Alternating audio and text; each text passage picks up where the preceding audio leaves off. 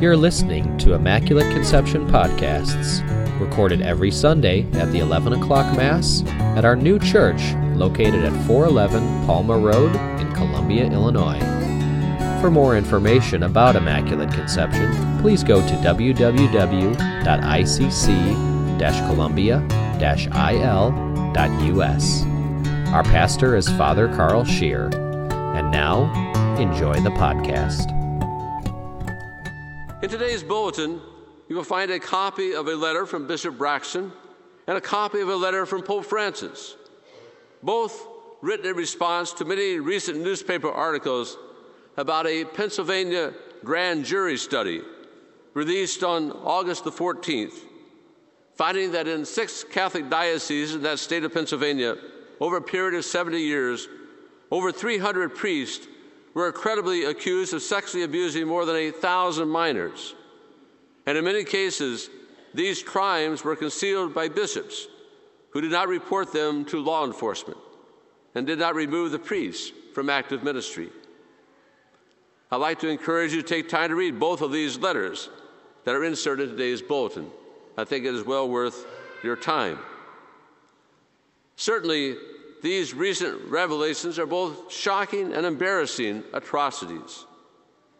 But in light of what was uncovered in our own diocese some 25 years ago when 15 clergymen were removed from active ministry for credible allegations of sexual abuse of minors, these recent revelations for Pennsylvania are not totally surprising.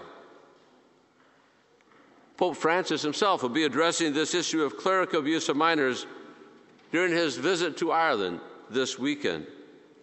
And Bishop Braxton's letter was published in the Belleville News-Democrat on Friday and is on our diocesan and parish websites.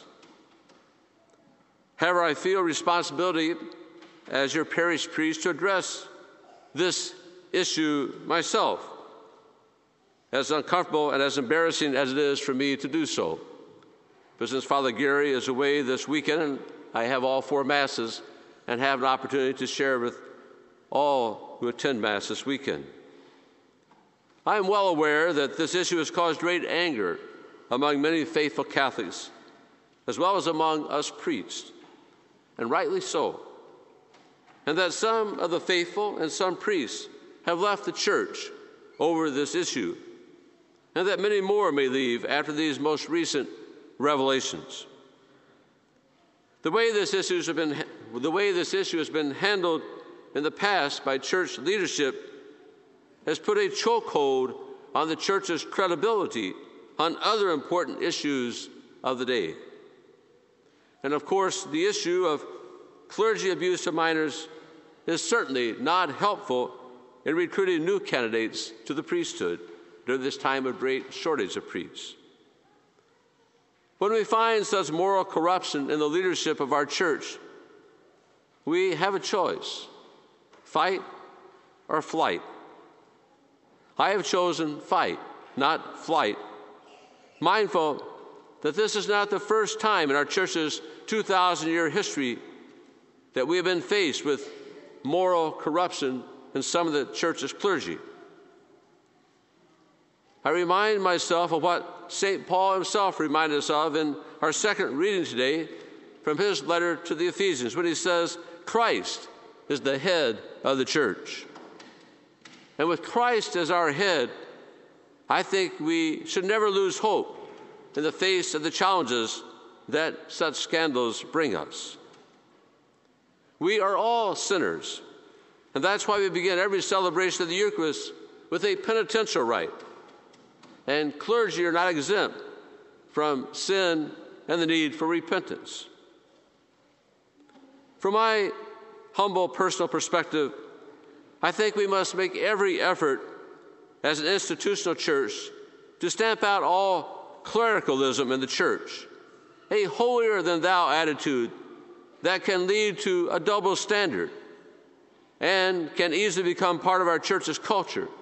And that, I think, is very unhealthy. This is something that Pope Francis himself constantly speaks out against. I think one small step in that direction would be to do away with any formal clerical titles like Very Reverend and Most Reverend and Monsignor, Your Excellency, Your Eminence, and Your Holiness. Father, Bishop, Cardinal, and Pope appropriately designate a special spiritual role without seeming arrogant or pompous. These other titles, I think, are not consistent with Jesus' model of servant leadership, which is so well exemplified, I think, by Pope Francis himself. I also agree with Pope Francis, who stated in his 2013 apostolic exhortation, The Joy of the Gospel, that, and I quote, "We need to create still broader opportunities for a more incisive female presence in the church." And the Pope goes on to say, because the feminine genius is needed in all expressions in the life of society and in the church. And Pope Francis goes on to say, women do not have to be priests, he says, to have important leadership and decision-making roles in the church. We have room for lots of improvement in this regard. But I believe that progress in this area will help to rid ourselves of clericalism in the church. For as I have learned firsthand from my 4 sisters, women are the best ones at keeping men humble. I believe that people in general will forgive the moral failures of church leaders if we're willing to acknowledge them. But if we're not transparent and hide them or cover them up, especially when we seem to be more concerned with protecting the good name of the church than we were with protecting innocent children, we cannot expect forgiveness. We cannot call ourselves a pro-life church if we tolerate the abuse of children in any form or by anyone. In our own diocese, since the revelations of clergy abuse of minors 25 years ago, we have made, I think, great strides to protect all children by requiring everyone, including clergy and religious, who work with minors in a parish or school setting, to participate in a child protection training program that includes annual updates, something that every diocese in our country is now mandated to do.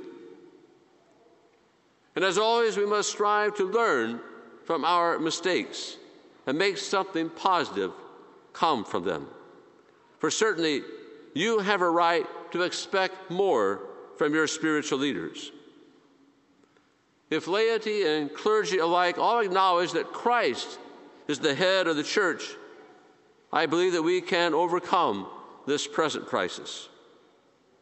As I always remind myself, if we work as if everything depends upon us and pray knowing that everything depends upon God, all things are possible, including overcoming this time of scandal in Christ's church. In this time of crisis and darkness in our church, it is important, I think, not to forget that the Catholic Church takes care of more people, more sick people, more poor people, more hungry people, more orphan children, more neglected people, more prisoners, more migrants, and more refugees than any other institution on the face of the earth. And so sometimes we get to bask in the glow of glory, and sometimes we must stand in the shadow of shame. Sexual abuse of minors is a human problem, and so no church or no institution will be exempt from it. And that's why every church and every institution must be ever vigilant and take proactive measures to combat it and to prevent it. Indeed, no person, no one group of persons, no church, and no institution is good all the time. But the good news that we must never forget in the midst of all of our human frailty is that God is good all the time.